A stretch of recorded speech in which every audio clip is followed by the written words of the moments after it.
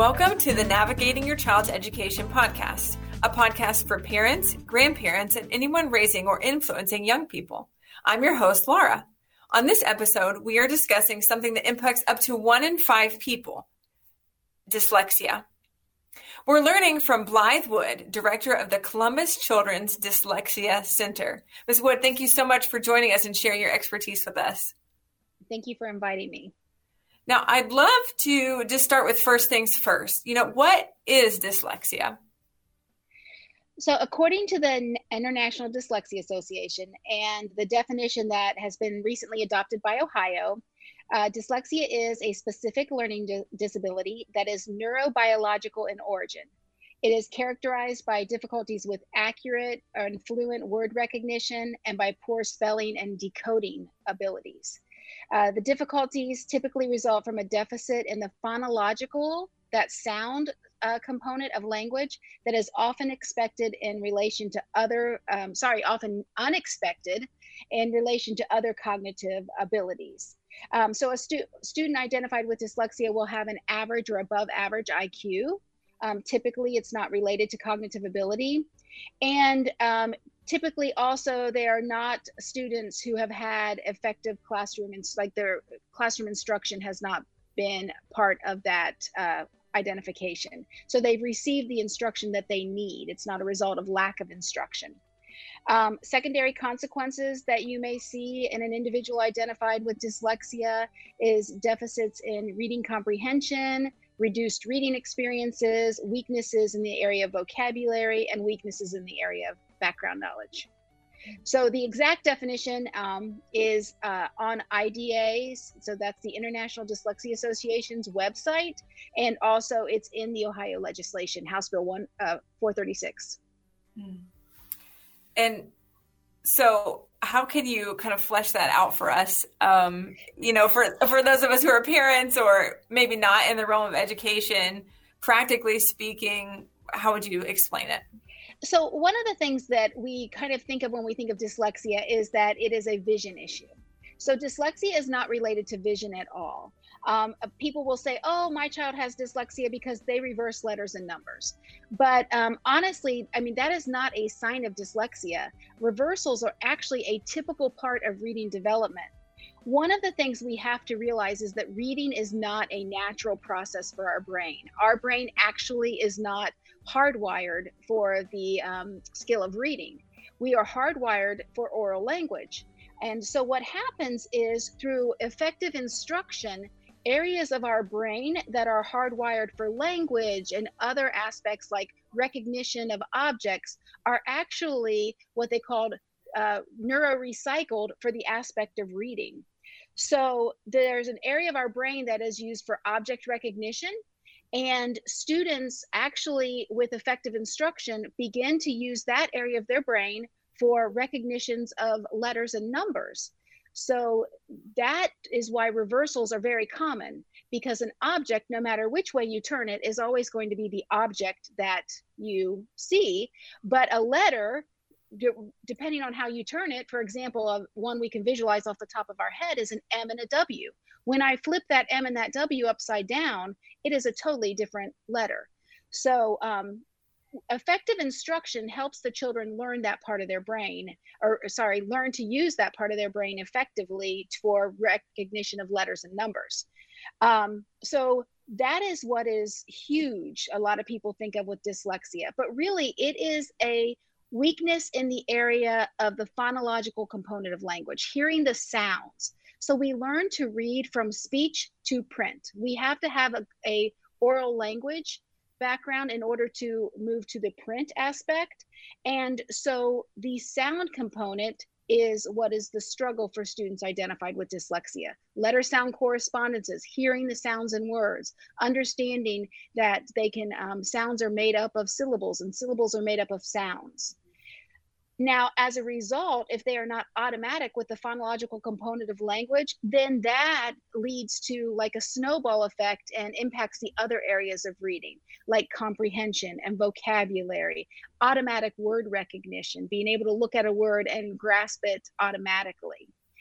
So the misunderstanding in how our brain learns to read has created a misunderstanding in how we teach reading, and also what dyslexia is. The human brain is not hardwired to read print. Correct. Our brains are basically hardwired for oral communication. Correct. So we lean into our abilities, our oral communication abilities, in order to activate our brain to read. Correct. So oral language is the foundation of reading ability. And so your students who have strong oral language skills, that's going to impact their reading ability, which is why there's a big push for parents, read to your children. Now, it's not so that they necessarily learn to read, because they're not going to learn to read the words on a page on your lap, but they're going to develop a strong background of vocabulary, background knowledge, and they're going to hear sounds and words and recognize that the words on the page have specific meanings. You said, letter and number reversal is not necessarily a sign of dyslexia, although that is a common association I think a lot of people have. What should be of concern to parents as they are helping their child begin to learn and further develop those literacy skills? So as far as oral language is going to be huge. We want to, especially in this age of technology, we want to make sure we're having great discussions with our kids and we're talking with them and not at them. And we're also using vocabulary that is appropriate for their age development, but also not beneath them. That is huge. But one of the things we want to do is, as parents are starting to read with their children and they're starting to see their child's skill levels, there's going to be some look-fors for them to see, okay, does my student, are they developing in a way that they should in the area of reading? And some things that, when we're talking to parents about their child's developmental background in regards to reading, we ask about speech. Was the child's speech delayed? When did they start speaking? When they did start speaking, were they mixing up or omitting sounds and syllables or mixing up words? I know it's cute for us as, when the kids are growing up and they're saying things like spaghetti or when they're saying cheeseburger, that is cute. And, we laugh about that, but those are things that we want to correct. So if a child says to you, I want some I can't even say it right, but some spaghetti for dinner, then you should say, oh, you want some spaghetti for dinner? So that they hear it appropriately. Or, to kind of correct those without saying, no, you didn't say that right. But if those are kids that aren't making those corrections in their speech patterns, struggling with these sounds and language, those are things we look for. Letter recognition. Dyslexia can be recognized as early as age 3, which is also some misunderstanding about. People don't realize that it can be recognized that early because typically we think of it being recognized when they get to school. And even sometimes people will say not until 1st or 2nd grade, but earlier than that, because we're looking for that delay in the speech, the trouble with rhyming, mixing up those sounds. Things as remembering information. If a child is struggling with recalling information, that could be a sign that there is a struggle there. Following directions. All of those are really early on signs that your child may be struggling with reading. Oral language, if they're not, as I mentioned before, that delay in speech. As they move into elementary school and you're in the kindergarten and 1st grade, if they're slow in acquiring those letter sound correspondences, if they're struggling to sound out words, if they are having disfluent or choppy reading, guessing at words, if they come across a word that they're not familiar with, but they might see that it starts with a k sound and the word is kitten, but they say cat because they saw there was a cat in the picture above. They're filling in the blanks with what makes sense. Those are all signs of weak spelling skills. If you have a student who's not hearing sounds and words. Again, word retrieval. I feel that this is something that haunts me as I'm growing older, is that word retrieval. But if you have a student who just struggles, they know what they want to say and you can see it on their face, they know what they want to say, but they just can't get it out. That is a sign that, that student might be struggling with reading and dyslexia. Now, it's not one of those. Some of those are, it's a combination of all of those. It's not going to be one specific thing. Dyslexia manifests itself differently in different people. When I was studying autism, I had an individual say to me, when you see one person with autism, you just see one person with autism. And I agree with that totally. But I feel that that's also for dyslexia, because dyslexia can manifest itself more in fluency of reading. It can manifest itself in fluency of writing. It can manifest itself in letter sound correspondences. And it can also manifest itself in oral language and word retrieval and understanding structure of language. Also adding that as kids get older, some look-fors are going to be children who are dysfluent. Sometimes, because of a child's background knowledge, they are able to make it through several years of school without being identified, because they are able to read a passage, silently and tell you what they read, because they are able to fill in the blanks based on their background knowledge. An example might be a student who loves dinosaurs. A student who loves dinosaurs could probably pick up any dinosaur book, regardless of the reading level, and be able to read it more successfully than a student who doesn't like dinosaurs at all, just because of the background knowledge they're applying. And so, a lot of times students will make it to middle school or high school or even college. I just recently saw a student identified in college without being identified, because they have these great compensatory skills, including their background knowledge. But those are dysfluency is going to be a look for. Taking more time because of the dysfluency. Students may take more time to read what their homework assignments and than their peers. I've had students who've had to give up their extracurricular activities because they didn't have time for their homework, and without the accommodations. So there's a lot of also look-fors for middle school and beyond, because some of those kids kind of, I hate to say it, but slip through the crack. Their oral language ability might not match their written language ability, struggling with discriminating left and right. And when you're looking at this too, at all levels, regardless of preschool through high school, the other thing that is a connection there is there a family history of reading struggles? If there's a family history of reading struggles, that child has a higher probability of also having a deficit in the area of reading. So is dyslexia something that people are born with? There is a lot of research that says that there are brain differences in a student with dyslexia as far as like gray matter and migrating etopias and all these things, which I'm not like a specialty in those. But one of the things that it's interesting about dyslexia is dyslexia cannot be cured, but with remediation, students identified with dyslexia can learn to read. There will always be some sort of underlying issue. Typically, it's in the area of reading fluency and spelling. Those are probably, would say the two hardest areas to remediate in a student with dyslexia.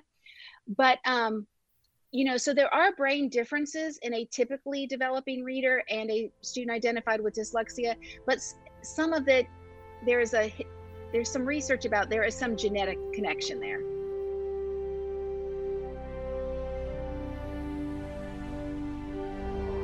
I want to hit pause on this episode for a minute to tell you about a free resource for parents of preschoolers and incoming kindergartners. Being ready for kindergarten involves much more than knowing letters and numbers. There are many skills educators look for as they determine a child's readiness for formal schooling. Download our free kindergarten readiness guide to read about each of these skill areas and ways to help your child grow in them. It's available in the show notes. Now, back to our conversation. Why is it that up to 1 in 5 people, at least here in the U.S., have a diagnosis of dyslexia?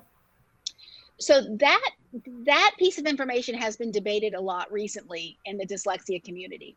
One of the reasons why is because of just what you said right there is the nurture part or the instructional part. So for years, there's been a disconnect between the science of education and actual educators. There's always been this kind of like, we're over here doing our research and we're over here in our classrooms and we're not meeting in the middle. And now that there's starting to be some common conversations between the researchers and the educators, we are learning that we were not necessarily providing the correct instruction as students were learning to read. And so the 1 in 5 is actually not a result necessarily of students who are genetically prone to dyslexia. It's more a result of a combination of nurturing environments, the impact of the deficit in vocabulary that's often referred to as the 30 million word deficit. And there's also an impact on what some people will refer to as dystechia or dyspedagogy, where it's because of the fact that we are not teaching a child appropriately how to read. And as a result, they do not pick up those skills. I have had the ability to see some of the impacts of correct instruction on students. For example, I had a student who was identified as having a deficit in the area of basic reading in first grade, and we provided intense phonological awareness instruction for this student, intense phonics in an explicit, systematic manner. And when we retested that student for their third year evaluation, or for their 3-year evaluation, in fourth grade, they no longer qualified for services. So then we have to ask ourselves, is this child dyslexic? Well, no, they're no longer qualifying for services. Or are they the result of the lack of knowledge of the education system in which they were part of? So it's very like that number, it can be inflated as a result of nurture or lack of appropriate instruction, which is mentioned in that definition of dyslexia. However, it's extremely hard to weed that out. Typically, we say students who maybe had an attendance issue and missed 60 days of school last year, they would not qualify as a student with dyslexia at the certain point in time because they have missed so much school. But let's say we provide them the explicit instruction and intense explicit instruction, and then they are not making growth, then we can go back and say that student has, dyslexia. It's something that we have to look at out of different lenses. Earlier, you mentioned a piece of legislation, and I'd love for you to tell us a little bit more about that. Well, so recently, House Bill 436 passed, and we refer to it as Connor's Odyssey in the dyslexia community because the two people who fought really hard to push this legislation through both have children named Connor who were impacted by dyslexia. And as a result, those parents have spent a majority of their personal time advocating for individuals with dyslexia. It has 3 components to it. One is professional development, the other is screening, and the third part is intervention. This year will actually be the rollout of the professional development requirements. So all teachers in grades all teachers of grades kindergarten through 3rd grade are required to participate in 18 hours of professional development about dyslexia. The other thing that is part of that legislation, which I mentioned got pushed back a little bit, is the screening process. But in 23-24, all students in kindergarten through grades 3 are going to be required to be screened by the district for dyslexia. And the screeners may vary based on the district they're in, but there will be a list of approved screeners. They are screening kindergarten through grade 3 because of the fact that we don't want to miss those kids in grades 1, 2, and 3. In students in grades 4 through 6, and actually any student and beyond grade 4, They will be screened when the parent requests it or a teacher requests it, and we have parent permission. So from that point forward, all kindergartners will be screened for dyslexia in the following school years and beyond, again, using that list of approved screeners. And they will be screened between the time of January of their kindergarten year and December of their first grade year. So they may not be kindergartners when they're screened. They may be first graders when they're screened. But the idea is we don't want to screen the kids too early. When a student enters kindergarten for the first time, the first, several weeks, there's a lot going on. So we don't want to screen them right away because they need to be exposed to some of these skills that we are going to screen them on.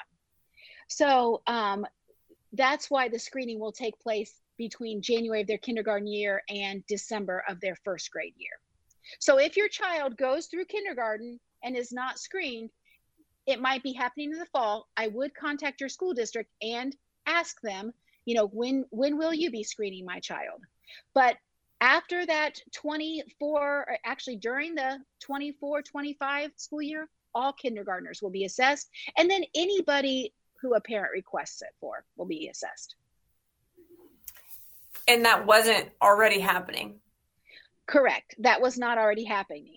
There were screeners in place that the state was doing, but they weren't directly looking for deficits in the phonological area of language.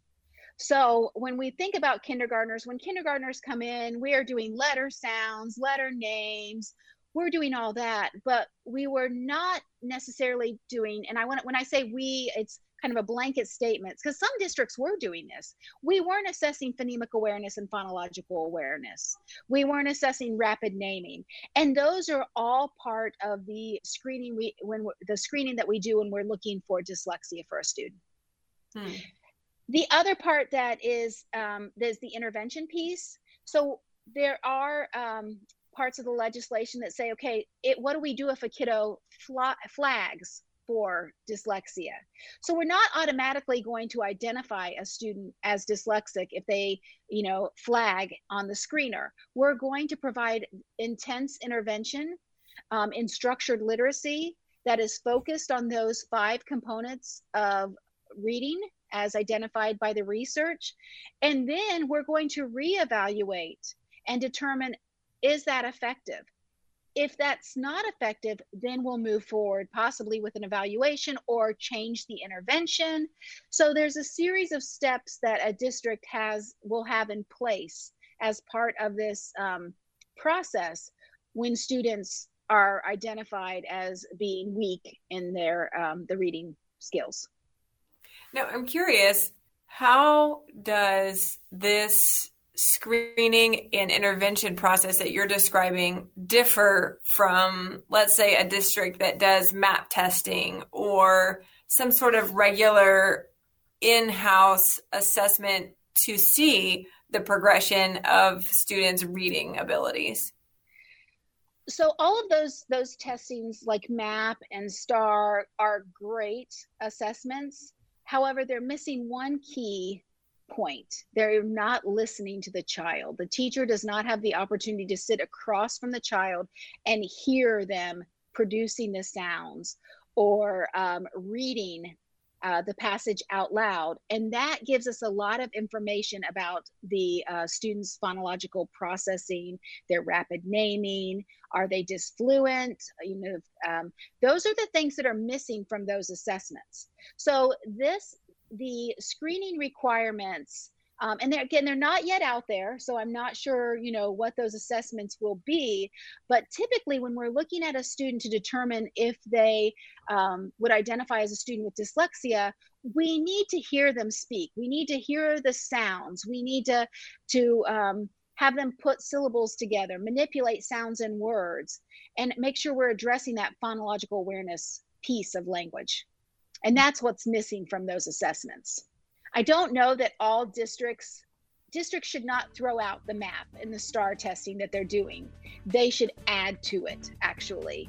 And so I think this choice of screeners that will be put out by the Ohio Department of Education will give them another layer.